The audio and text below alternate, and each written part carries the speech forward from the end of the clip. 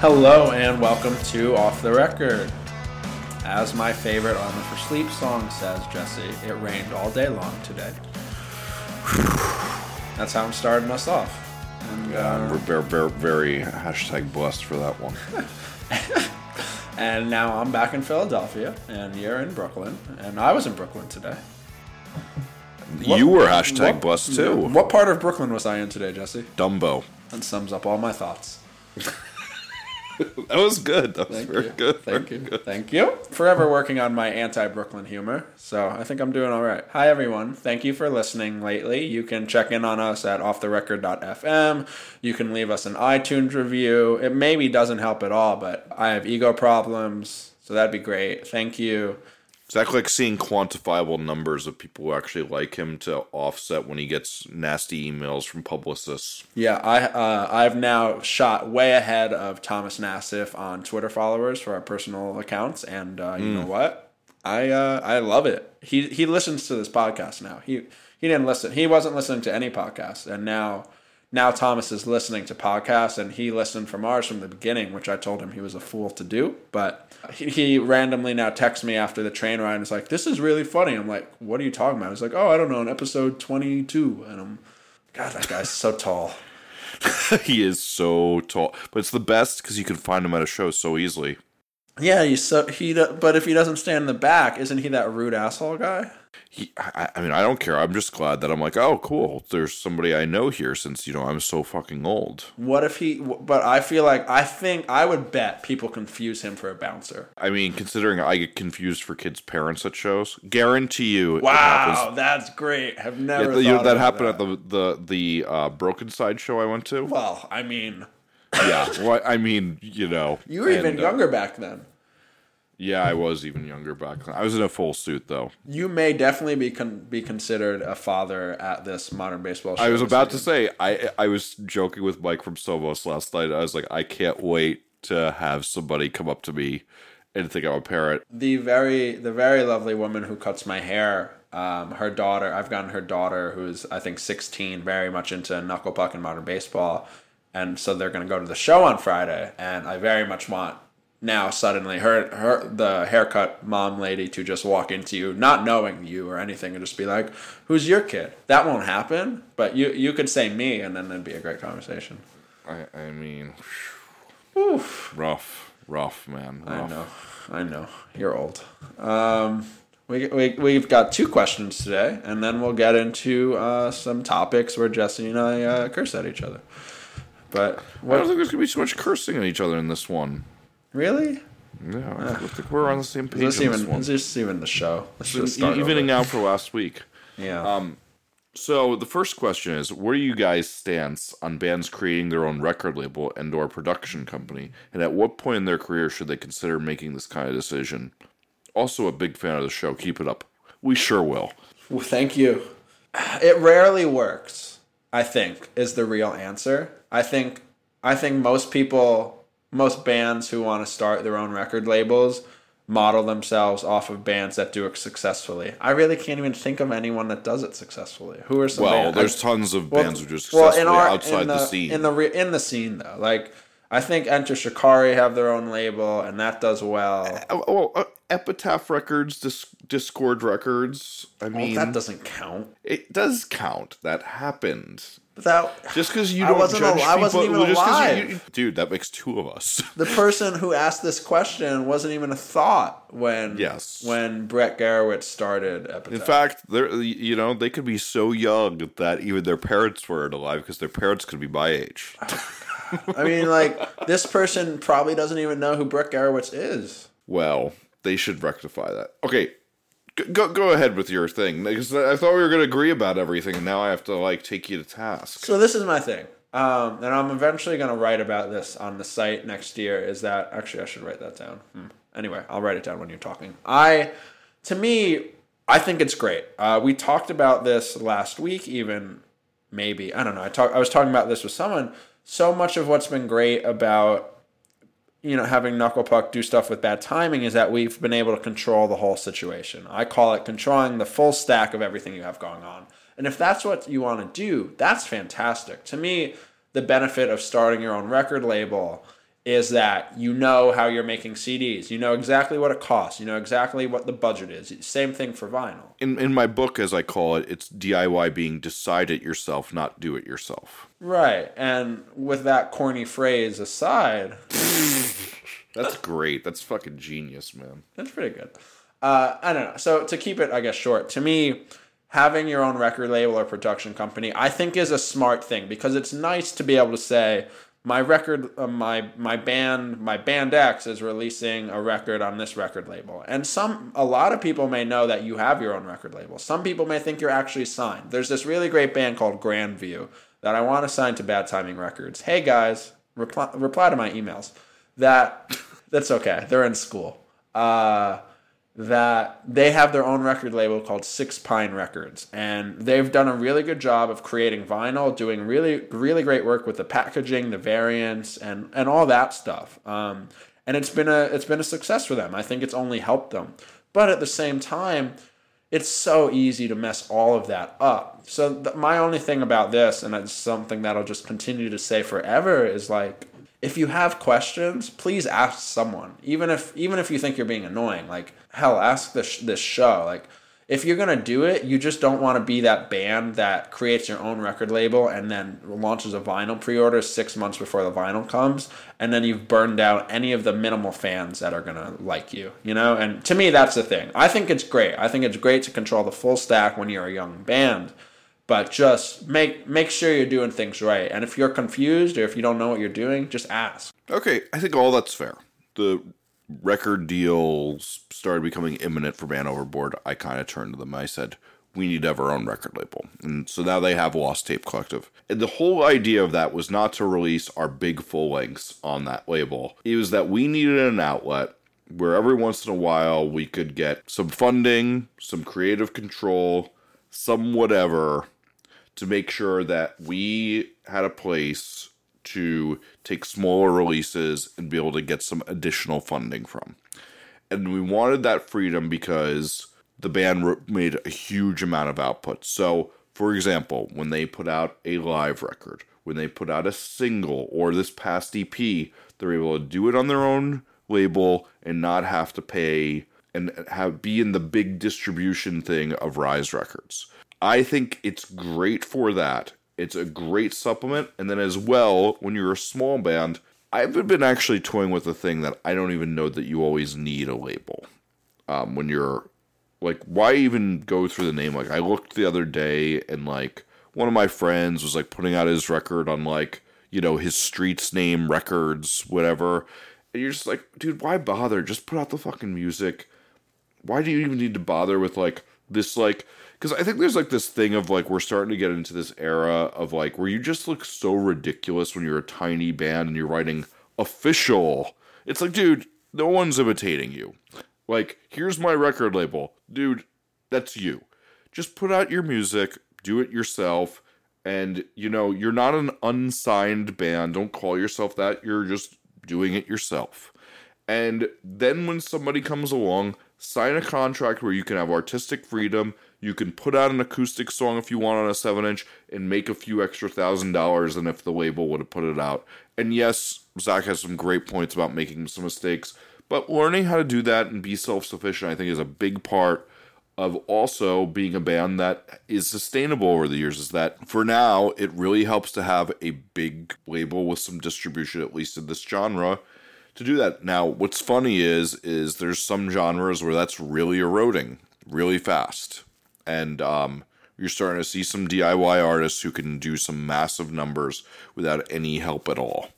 And I think that's the thing is, it's never too early to get started on that. In fact, I think you should, but I think there's also a balance of knowing what the place is for that. That maybe I think at least if you're in the genre that most people listen to this podcast in, you're probably not going to want to go it all your own because our scene hasn't evolved past that point where it's easy to become the biggest band on your own label. But, you know, I mean, but at the same time, Real Friends got really, really far without being on a label aside from their own at first. Yeah, I think Real Friends is a great, Real Friends record label, and this is like lame to say, but Real Friends record label was like their fans. Like, I don't know how to say it differently than that, but like Real Friends is a true example of a post MySpace kind of band where it truly, so much of it started on the internet. Like they were heavily touring, but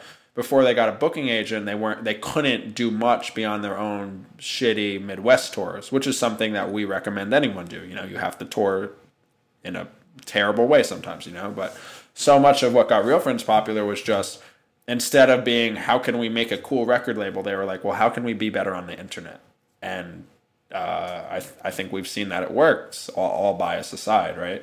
I think that's the funny thing is like, I think some of your original statement was a little neglectful of that side of it, but I think we can agree that there's definitely a place for it, but it's finding what that place is. I don't think it's an absolute thing that, yes, you should start your thing right away, but, you know, it sure is great for when you're a band with a high creative output. Yeah, and one thing I think what you were saying about Lost Tape and Man Overboard, though, is also like, this is the thing. There are plenty of options. You could do it on your own. You could sign to another label. You could make your own label. You could do the Real Friends route. But you could license your record label's releases to another label, as like 2 of the records I'm producing are doing coming up. Right, and so these are all options. I do one thing though before we move on that I really like. I really love what Man Overboard's been able to do with Lost Tape and with Rise, is that Lost Tape has continued to be its own entity and, dare I say, brand, and they continue to pump things through it. Whether that's live releases, whether that's having their logo on the back of Rise releases, or doing an off EP on it, or making cassettes for a band like Knuckle Puck. And I do like that because I think it lets a band be more involved in other music that kids love. And that's not just the band itself. And I like that. It's definitely not a situation everyone can pull off. Justin and the band has done a really good job over the past few years with it, but I think that just shows that's just proof to say that there's a lot of options that can make you successful. Well put. So the next question is, I'm a new listener and I've loved everything so far. I've been going back through all the old episodes and everything. Thank you. Anyway, regarding the name your own price tool on Bandcamp, obviously there are many benefits to giving away your music. We recently started using it with our EP and have been collecting emails at a much faster rate, obviously. We are currently in the studio writing and recording a full length. I know the advice has been against this, but it's something we felt we had to do. I am having some personal debates as to whether we should give the digital version away for free, $5 or $7 or whatever. And the only reason I'm struggling with this decision is that the money we are putting into it. Sure, the time and the heart that we put into writing is important, but it really comes down to trying to recoup the money. In your opinion, what should a band of our size, local, limited touring, 1,500 likes, we're going to get to that in a second, what should we do? Just like the question before, it really works differently for so many bands, I think. And just talking from my own experience, my own personal beliefs, even beyond my own experience, I do think people, I don't think there's anything wrong with having someone pay for your music on Bandcamp. If you're a band that wants to try name your own price stuff, what I would suggest is, let's say you have a record, or this band that asked you a question has a new EP. So let's say they have a new EP and it's a 6-song EP. I don't think you should have to name your own price on that. Maybe you should have the starting price at $3 instead of $6, right? But so let's just say you're selling your name your own EP for $4 on Bandcamp.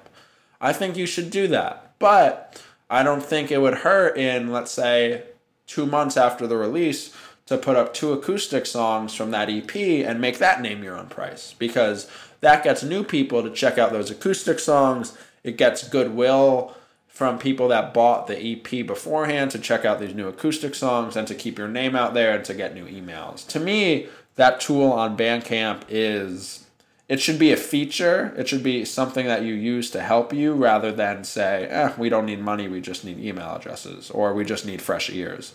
I like it a lot. I also like people paying for music on Bandcamp. So I think it's an experiment. Sometimes for 1 month, you may want to try to have your EP at $7. The next month, you might want to have it at $4. Every once in a while with Knuckle Puck's EPs, I fuck around with the price and just to see what happens, you know? Sometimes it makes a difference. Sometimes no one knows or no one notices. But I like the idea of using it as using Name Your Own Price as, hey guys, thanks for supporting our release. Here's a new one, and you guys can get it for free or give us some donations. So I disagree to an extent. So one, let's also just clarify something. You can always have Name Your Price on whether it's free is the starting point, or $100 is the starting point, or $1 is the starting point. I would always leave Name Your Own Price on Bandcamp no matter what, because it enables your fans to give you a tip jar. I kind of made the point about this that there's been times that I've really enjoyed a band stuff, and even if they have their record as $9, I've sometimes given them twice that money because I enjoyed their record so much, and I just want to say, thanks for being you, guy. Here you go. So always have Name Your Own Price on no matter what you do. But when you're a small band, and we're going to call 1,500 likes, and we're about to go down that pike in like 1 second, I think there's a thing when you're a smaller band that your music should always be free until you cross a level of enthusiasm, because you want to put as little friction between getting new fans and not. And you should also be making the small investment to, like when I see bands say, we have 2 more likes before we run out of our Bandcamp for the month, you should be putting that money in and getting as many people to download that for free as you possibly can. But let's call it before, and then we're going to abolish this term in like 2 minutes. If you're under 5,000 to 10,000 likes on Facebook, I think your music should always be free. Because you clearly haven't caught on and you need all the help you can get. And I know you need funding too, and music is valuable, and Taylor Swift's an asshole, etc., etc. We're funny today. I'm having a good day. I'm always funny. I don't know about that, man, but I think we can say we're having a good day. I mean, it's because we're recording later at night. Yeah, it's because, and we're not even drunk, but we're having a good time. I haven't had a drink in weeks. He's Edge now. Oh, man. Anyway. Okay. I was going to make some more Edge jokes, but you should go on. You want to let your music spread as much as you can. That investment, the idea that you're not investing in getting fans who want your music for free, when so many people, even when they're giving it away for free, can't even get people to download it, is so ridiculous. Just keep letting it go for free. And to be honest, this is a lot of what my book says and is about that with Man Overboard. A lot of how we did it is we gave it away for free, and then eventually so many people liked it, we had a record label, Panic Records, come up to us and say, hey, how about we take that free EP and tack a few songs onto it and make it an LP, and that became Before We Met. Can I interject? Uh-huh. Right, just getting back to that first question real quick. If you want to start your own record label, don't. Just sign to Panic Records. They'll always pay you on time. You're the worst. That was sarcasm. So, put it out there for free. If your fan base builds up and people like it enough, you'll be able to charge for it in a few months or a year.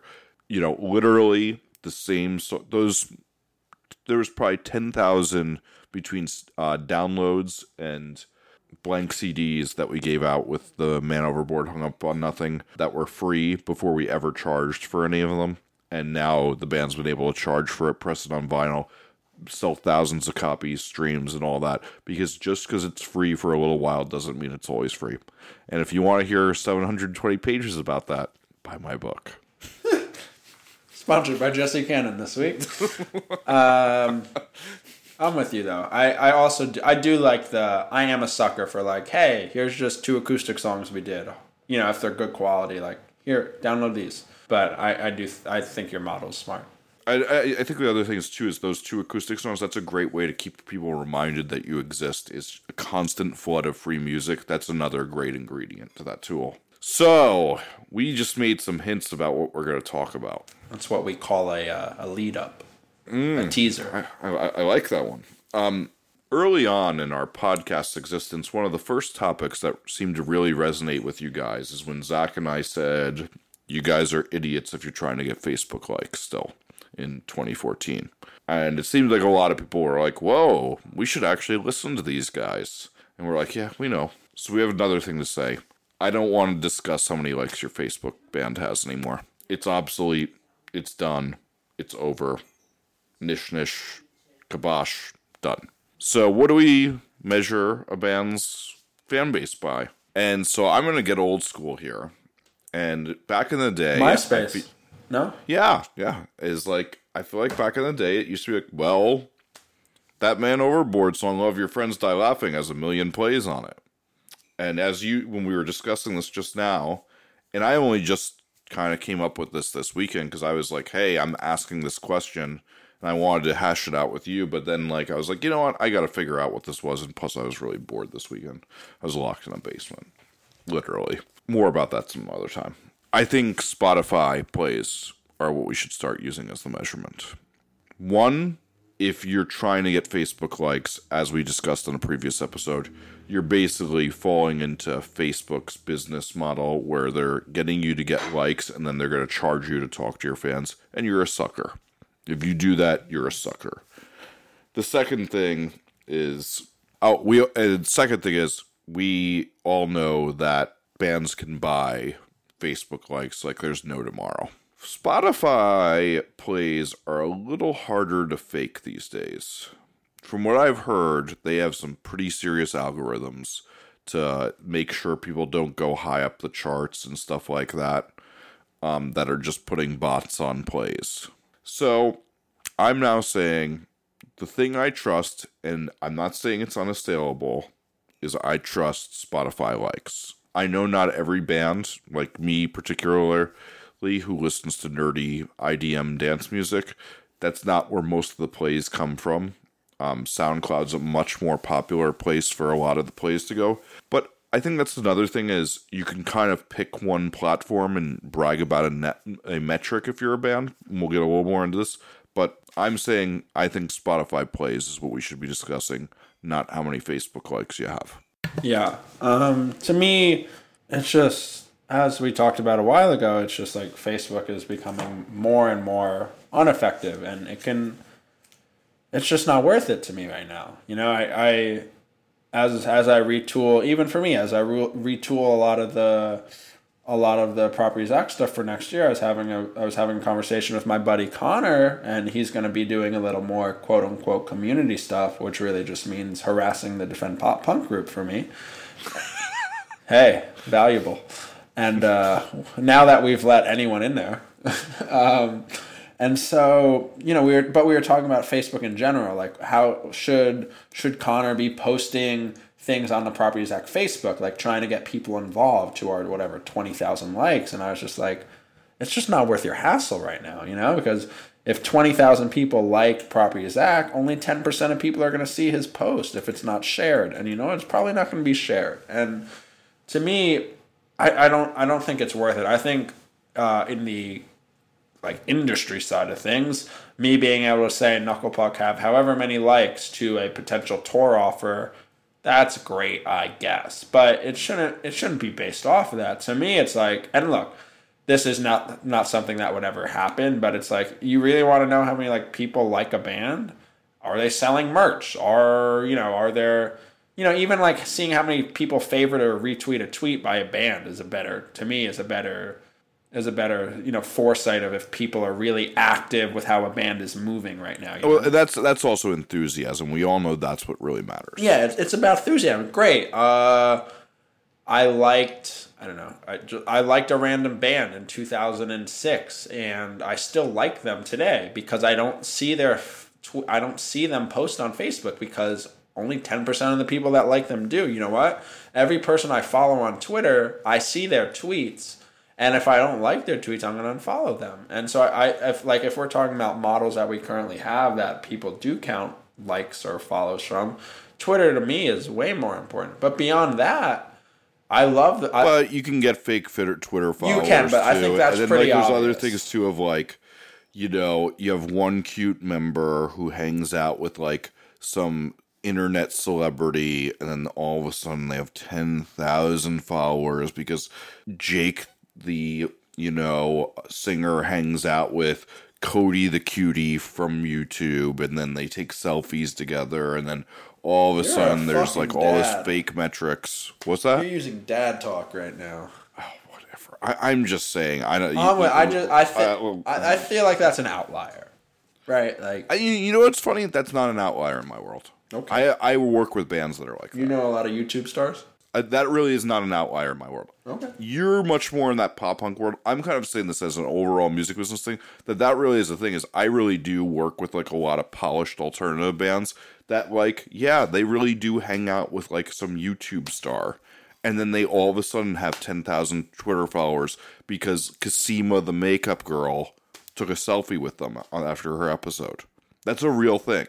But you can't fake the enthusiasm a song that has 1 million plays on Spotify. Yeah, and so that's where I wanted to eventually get back to. I love the Spotify thing. Like, to me, that's really smart. My only and it's not really a concern because it's the same as anything else. Is like, I clearly don't use Spotify, as we've talked to ad nauseum, and I think eventually Spotify won't be what we all use. But for now, like, it is such a better indicator. And to me, it shouldn't necessarily mean that a band should be discounted if they don't have a lot of Spotify stuff. But if you see a band that has only been around really for a year and a half and their top songs have hundreds and hundreds of thousands of streams, let's just say as an example, like, that's awesome. I love it. I think some people were bummed when Spotify started publishing that information, but it's really interesting to me. Sometimes I'll just pop in and see what the plays are for songs of bands I don't even care. You know how people get in like Wikipedia wormholes if they just keep clicking and clicking to see like articles? I do that with Spotify sometimes where it's just like nerd. You know what? Oh my god. Tell me you don't do that, man. I just did it for the first time this weekend. And it felt you lost some time in your life and you didn't even know about it. It just went. It did just go. And I like you, I don't use Spotify, I use Rdio, and I even figured out the equation of, I looked how many Rdio plays, and I try to figure out times their Rdio plays by 5, and that's about how many times they have on Spotify. Yeah, so I like the idea. I like Spotify a lot. I like streaming services a lot, rather, as an indicator. We can't tell unless you have SoundScan how many people are buying your music, and that's getting outdated as it is. And so I really like the idea of, if I'm a booking agent, if I'm a manager, if I'm anyone that picks bands to do things, like, I highly doubt that any of them pop onto Spotify and click, let's see how many streams Modern Baseball have on Spotify, But I think that's a really great idea because it clearly shows who's excited about your music. Is the most popular song the song that just came out on an album 6 months ago? Great. That's great. That means they should be supporting my other band on tour in the fall because clearly people are excited about what's going on for them right now. It'd be nice to see a song by, let's say Anything or Taking Back Sunday, an older band. Like, if any of their newer songs can rival any of their old classics, that's good. That means people are excited about their new music. It's a really interesting tool, even just for casual fans, to be like, oh, this must be doing well, or this is doing poorly. I like it a lot when you brought it up. Yeah, and you know what? I think it's just like also like, and we're not saying this isn't flawed, but like, I just think this is now the easy way to say a metric. And the other thing is too, is like, I would love if we could say, oh, well, they have a YouTube video with 1 million things. But the other thing about a YouTube video is like, well, then they also have, that video had a great direction. And so they got this. I think this shows a genuine love for their music that like a Twitter follower thing and a Facebook follower thing can't really show as well. And it just seems like this is, I'm not saying it's not flawed, but it seems like it's the best we got right now. And now there's other things too, is that like there's Next Big Sound allows us to do some serious comparisons as well. And look at different things and compare how big your band is compared to that band across a whole lot of platforms. It's stuff like that if you really want to get nerdy. But I just feel like, we need a quick number. It's easy to say, hey, that band has 100,000 plays on this. This band only has 10,000 plays. And that's really what we're looking for, is just some number where we can casually say, this is at what point they are in their fan base. So in that case, I would also say that if you're a young band and you're especially not signed and you're trying to impress people and you think these people are going to be listening to us, you should start pointing at Spotify a little bit more than your iTunes, which you should have been doing anyway. Yeah, I would love, like you just brought up Next Big Sound as something that we can check on bands for. It'd be cool if someone could put together some sort of algorithm of like, this is how many, like that anyone could see, right? Go to www.stream count per week, whatever, right? Like just to see like, this is how many streams Modern Baseball's top 3 songs have on Spotify and But you know that Next Big Sound used to have that public, and then they stopped once they got popular. That's interesting. It'd just be great. Yeah. It would just be great to have, because I would use that all the time. I think you missed out on this, but like, you know, like back when I was managing Man Overboard Transit, I used to have on my desktop every morning, it would open up a bunch of bands that we were a little bit behind, and then Man Overboard and Transit's metrics, and I'd always just try to make our metrics go above theirs. Yeah, God, I would love that, man. I would just. Well, I think you can pay for that, so God. You can do it since you're a professional. But for the average person, not so much. But yeah, you can pay for Next Big Sound super crazy. And add that Next Big Sound's not the only analytic deck. I bet you one of these ones that's either coming out or do exist. I have a list of a couple of them in the book too that like totally allow you to do something like that. It's just cool. I think it's fun for fans too. Like, you know, there are people that are not super duper nerds that like seeing how many albums of an album sell first week, you know, like it fits into that, I think. I'm even looking at Next Big Sound right now. I haven't been in quite a while because I don't really care that much. They really have an amazing amount of free stuff. I should not be dissing them. It's even really interesting. You can look at some certain songs. They'll like have up a comparison like right then and there of like SoundCloud and stuff like that. But anyway, we wanted to encourage you as a community to start using our metric because, you know, we think we're right. Yeah, and regardless, it just feels more real than Facebook.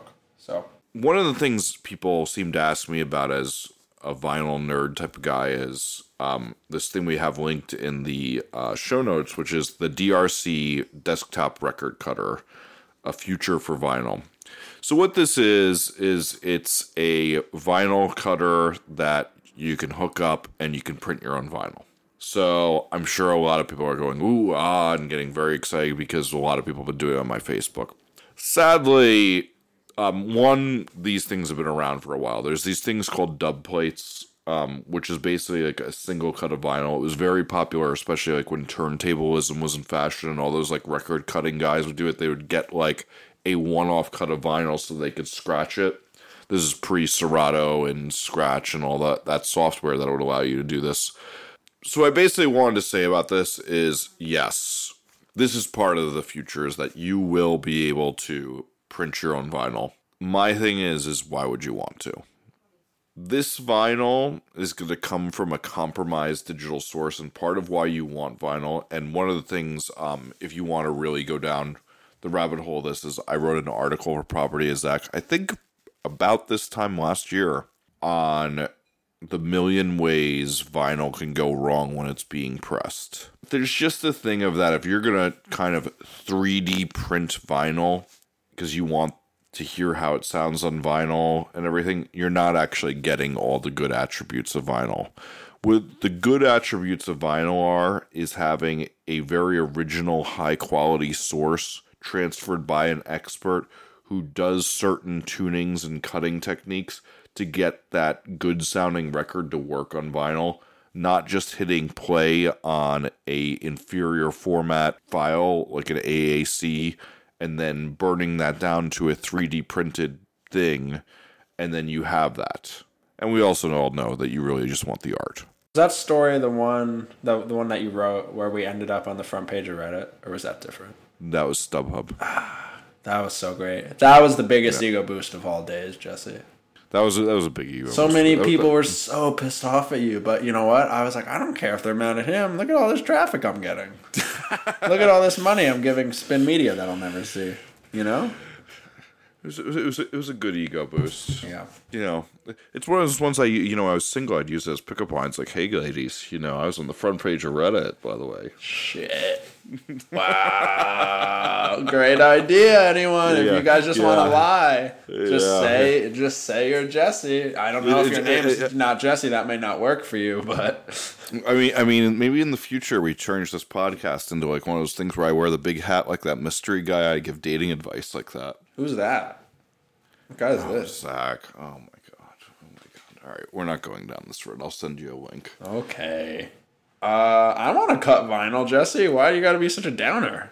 Really? So you would 3D print vinyl of your favorite records just to listen to it on vinyl, even though it didn't sound better? No, but like Thomas just bought it. No, but Thomas kickstarted a 3D printer, so I may just try it on that. I don't know. Well, I think 3D printing is really cool, but this just doesn't do anything aside from put it on an inferior format. Yeah, no, I would do this for that Armor for Sleep record that Equal Vision won't let my label license. But why? You're going to listen to it and it's going to sound worse. Yeah, okay. God, I hate when you're right. Yeah, it sounds so often and I just make everybody's day bad. I got yelled at so bad on the Facebook comments when I did this today. That you made someone feel bad about being right? They told me I crushed their dreams, actually. And then I told them that Falcor dies in their Neverending Story and Simba, and they said those not true. It was Mufasa, and Falcor comes back at the end. I said, see, you're lying to yourself. Wow. You should leave the house more often. You're becoming a mean dad. All right. So there's really, and if you want to understand this, Zach will link you his article so you can get you some more traffic in the show notes. But like, keep getting basically, them checks. The essence of this is.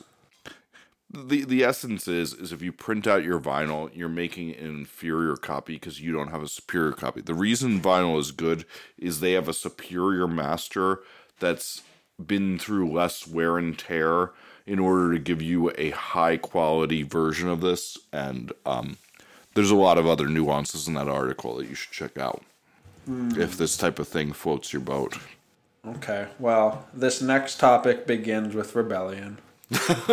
That was really good. Thank you. I've been working on that for 2 minutes, and I think it was okay. So in the show notes, there will be a link to a Noisy article where they had Max Bemis rank the Say Anything records in order, and then they interviewed him. So it wasn't just like he spelled out their 5 records and put 1 through 5 on them.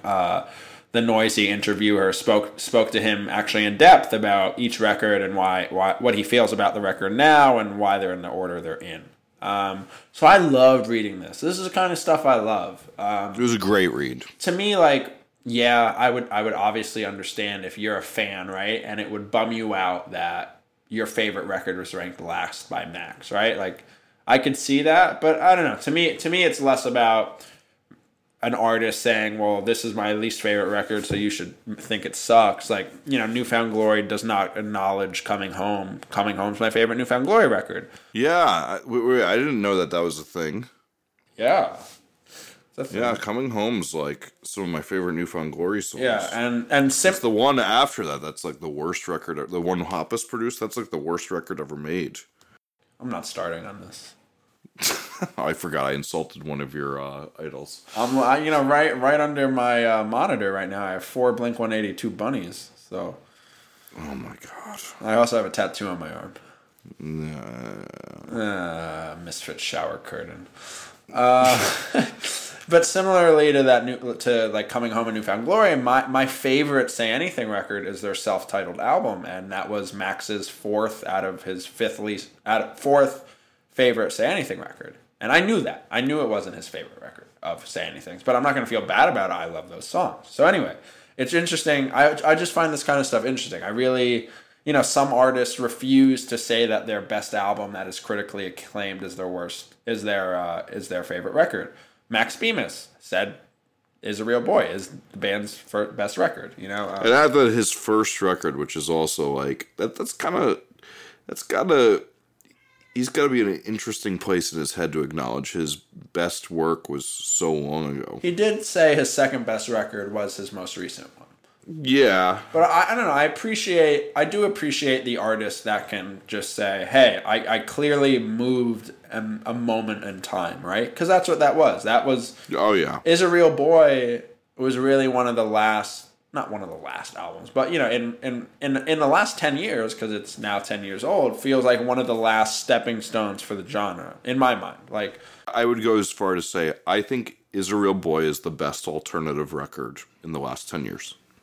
Yeah, it's To me, it's not a punk record. It's in the alternative genre. It's like the same thing as Weezer. I saw this I saw the show last week. I went to Irving Plaza and I'm so jealous. it ruled. Like it, I don't know, those songs.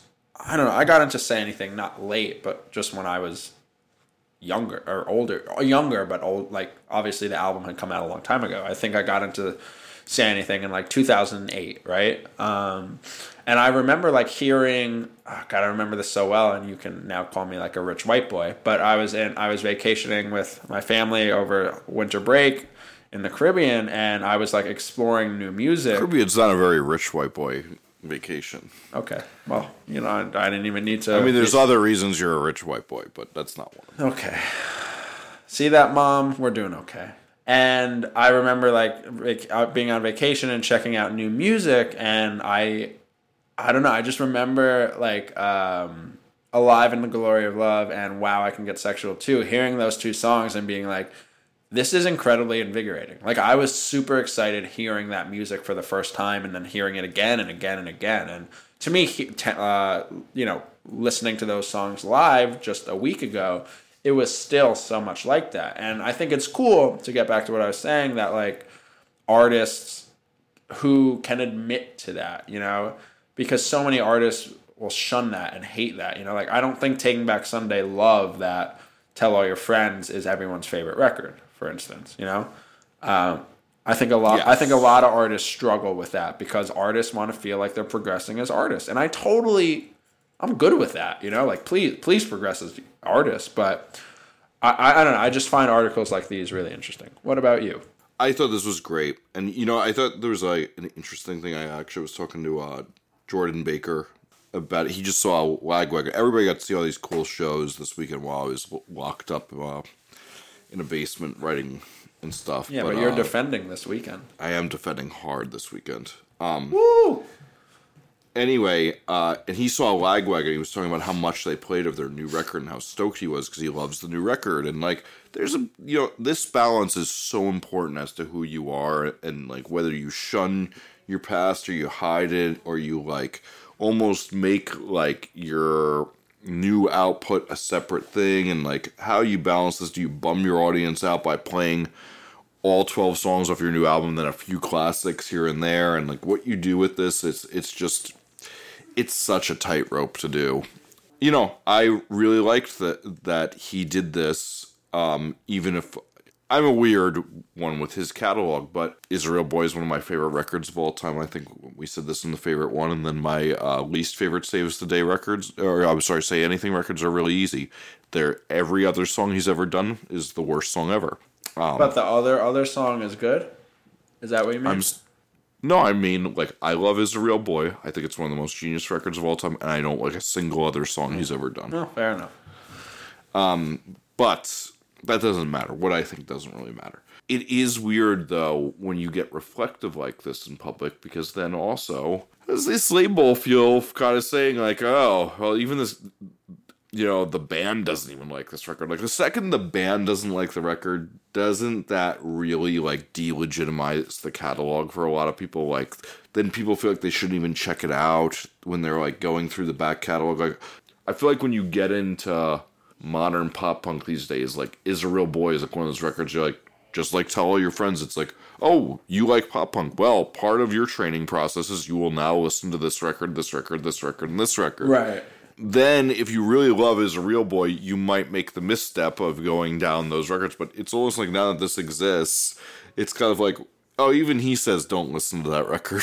Like, that puts you in a bad place with that person who shelled out $30,000 for you to record it. What about the aspect of, you know, one day I would love to talk to you about, we should make a note, I would really love to have a conversation, and I feel like this could be an hour-long conversation on its own about, like, on the grand scheme of things, when we say an artist, we think of, I don't know, like Picasso, right? Like if someone is just talking about art in a grand sense, that like we don't think about some musician in a whole practicing. I think for the whole world, if you zoom out, like that's what an artist is. An artist has 200 paintings over. I think of the comedian Pauly Shore personally.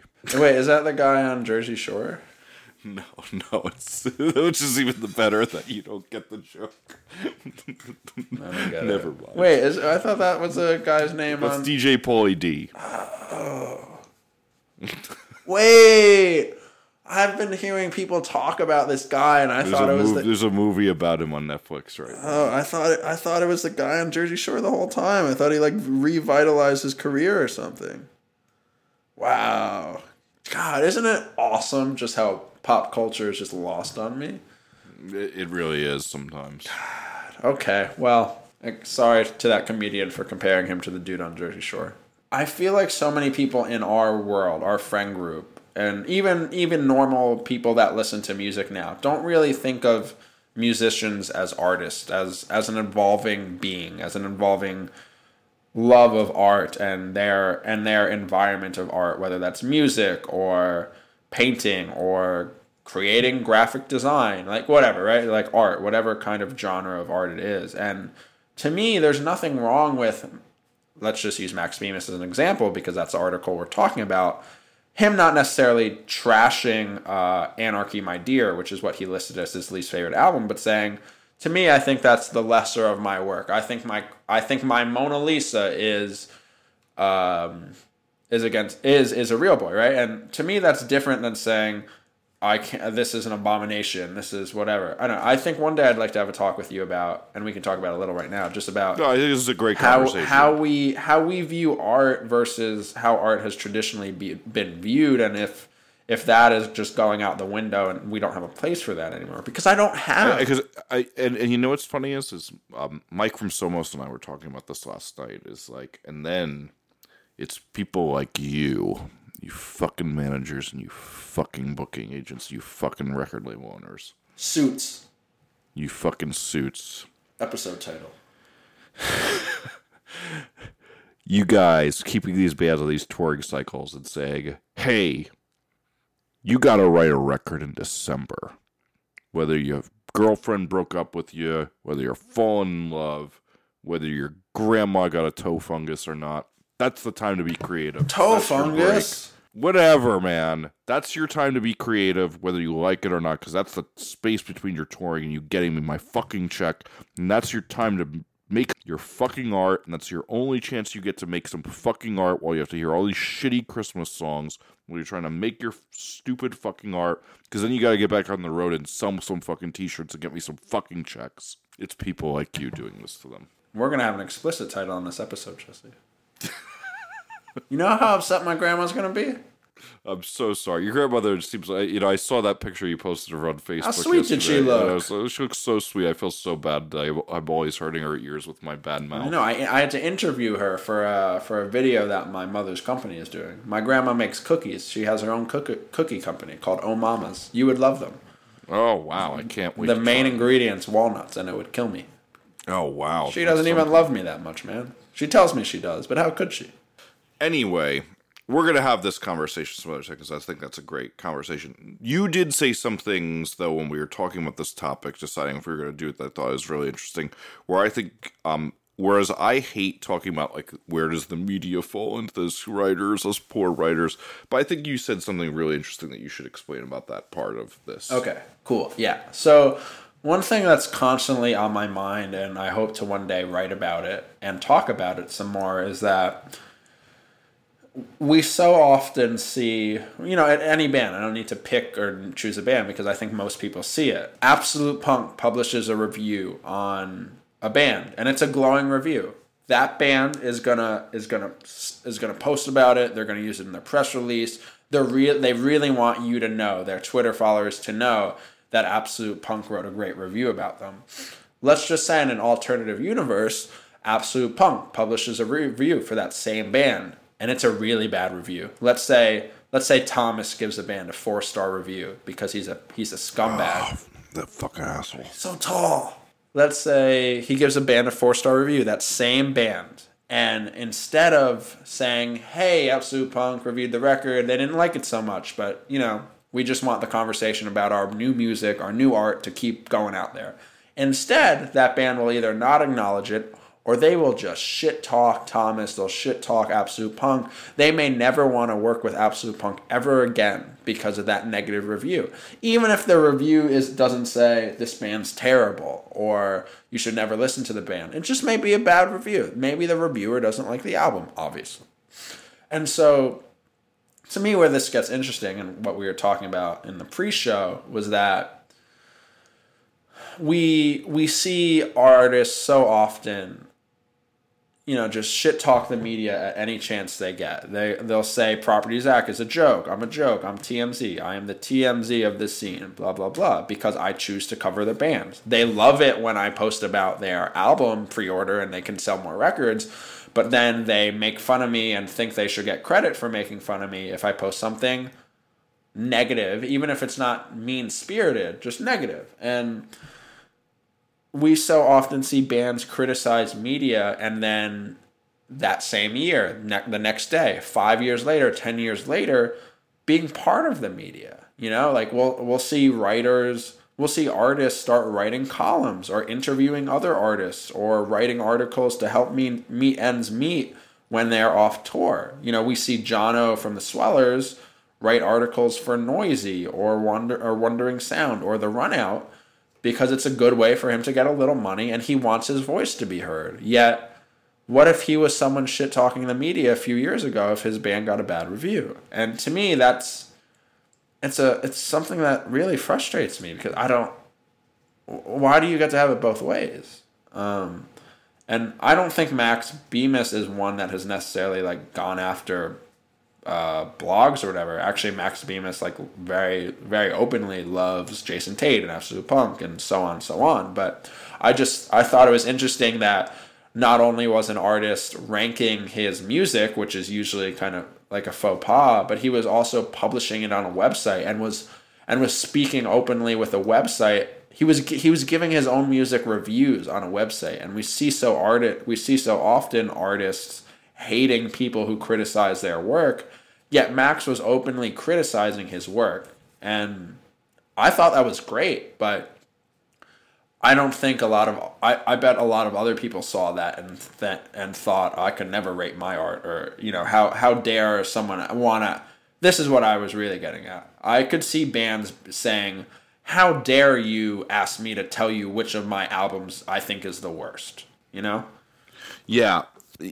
So what I will say is this, I think those are all, you kind of said what I hoped you would say with all that is, the only thing I have to add is, I think what was great about Max doing this is it's a great time for him to be self-reflective because a lot of other musicians could learn from his journey. And it was the same thing I felt when I listened to his episode on Nothing to Write Home About. Yeah, that's it. That's how you say it.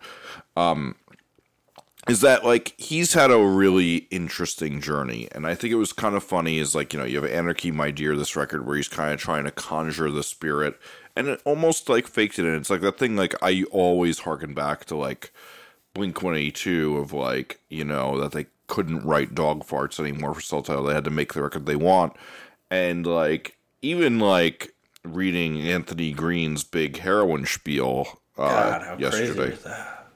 It was one of those ones where you're totally seems like a heroin addict to me, and then you're wow, didn't seem like a heroin addict to me on one side. It's okay, I guess sure. Hearing other artists' journey I think is really important in trying to learn some lessons, but then from them I think is really, really important. It's a lot of why I'm writing the book I'm writing right now, but wow. The listification of everything, I think, is just the one thing that really just cheapens it a little bit to me. Something makes me wish that it was just more of a bunch of paragraphs than it was just, here's 6 records from Max Bemis ranked in their ways. It felt honest, though, reading it, right?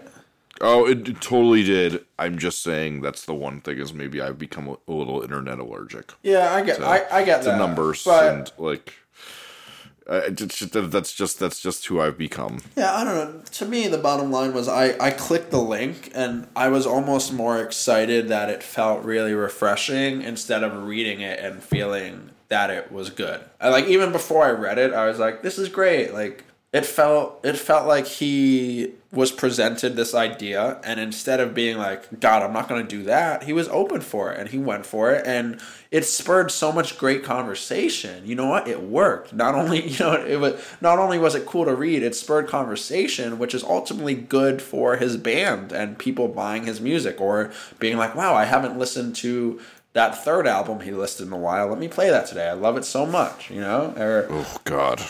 I'm just saying, like, don't you know what I mean? Like, Yes, no. I actually agree with you. So I don't know. This is like a reoccurring theme that continues to frustrate me. Is just that, like, and this is why I want to have this conversation. Maybe we should just do it the next show. Is like if everyone's gonna be pissed off half the time or all the time, if everyone's gonna be pissed off all the time, then why do you want us to talk about your band? On the other end, I would love for everyone to just take a breath and know that their art is going to connect with some people and that it's not. But I just don't think everyone can keep having it both ways without burning themselves out and without becoming the ultimate cynic. And like you were saying when we started talking about this topic, like, I thought it was cool. You were saying like Max must be in a really certain place about his career to admit the first major work he did is his best, right?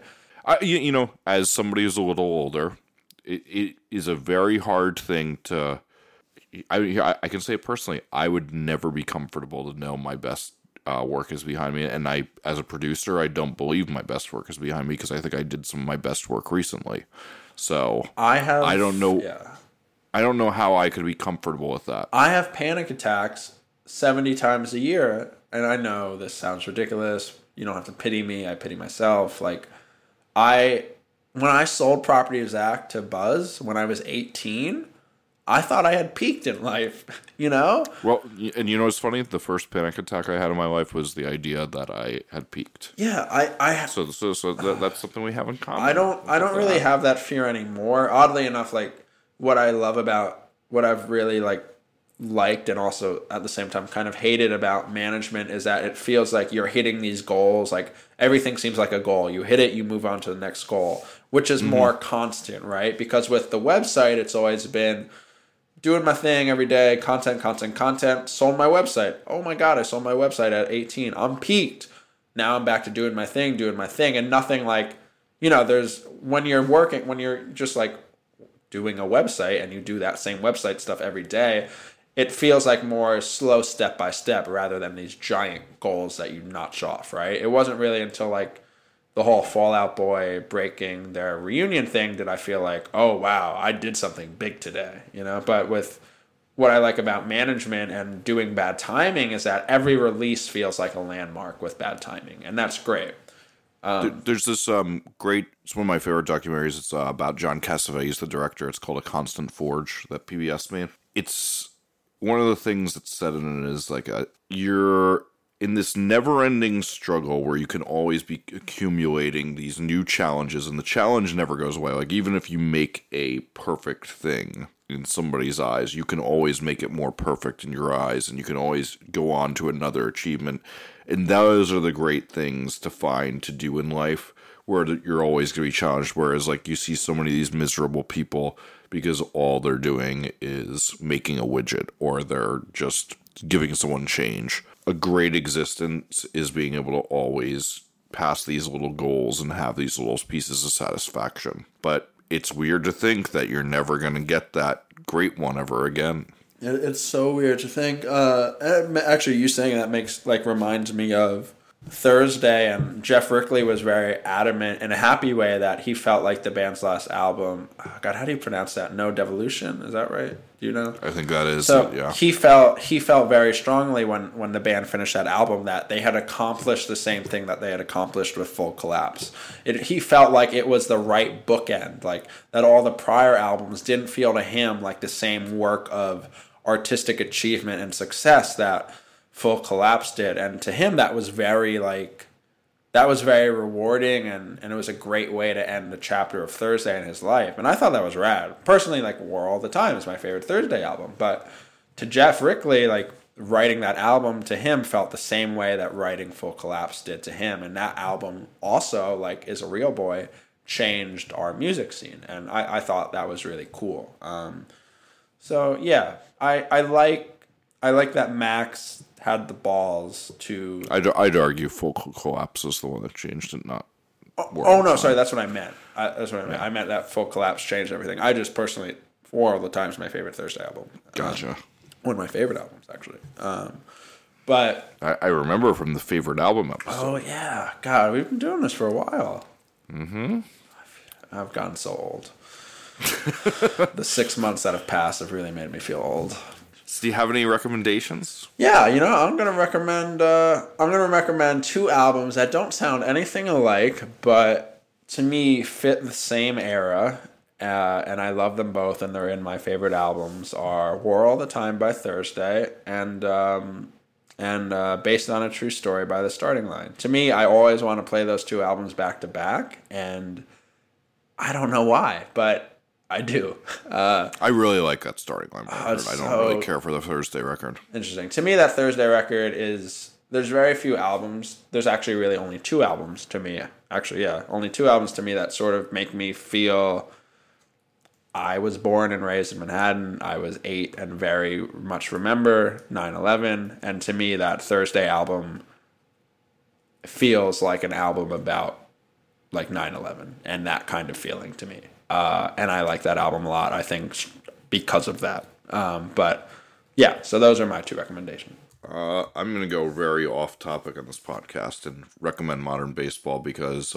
very off topic. You know what's like funny is like I've had moments with that record this year where I'm like, this is a great record. The record, like, I was like, oh, I'm gonna be seeing them. I should put it on. I feel like I never like give it, and then I finally like gave it its plays this last week, and I was like, finally hit.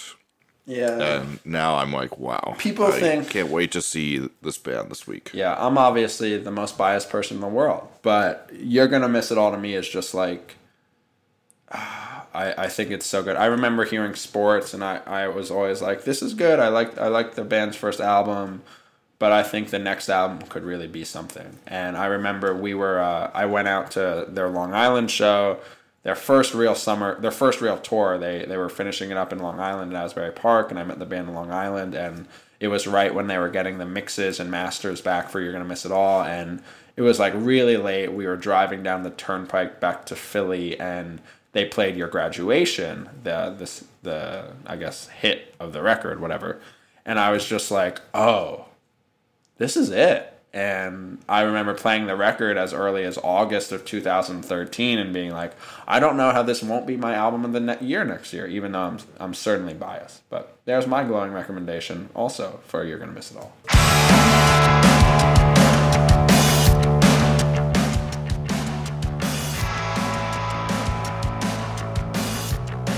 Thank you to everyone for listening to Off the Record this week. Head to offtherecord.fm to check out show notes, to leave us any feedback. Jesse can be found at Twitter at Jesse Cannon.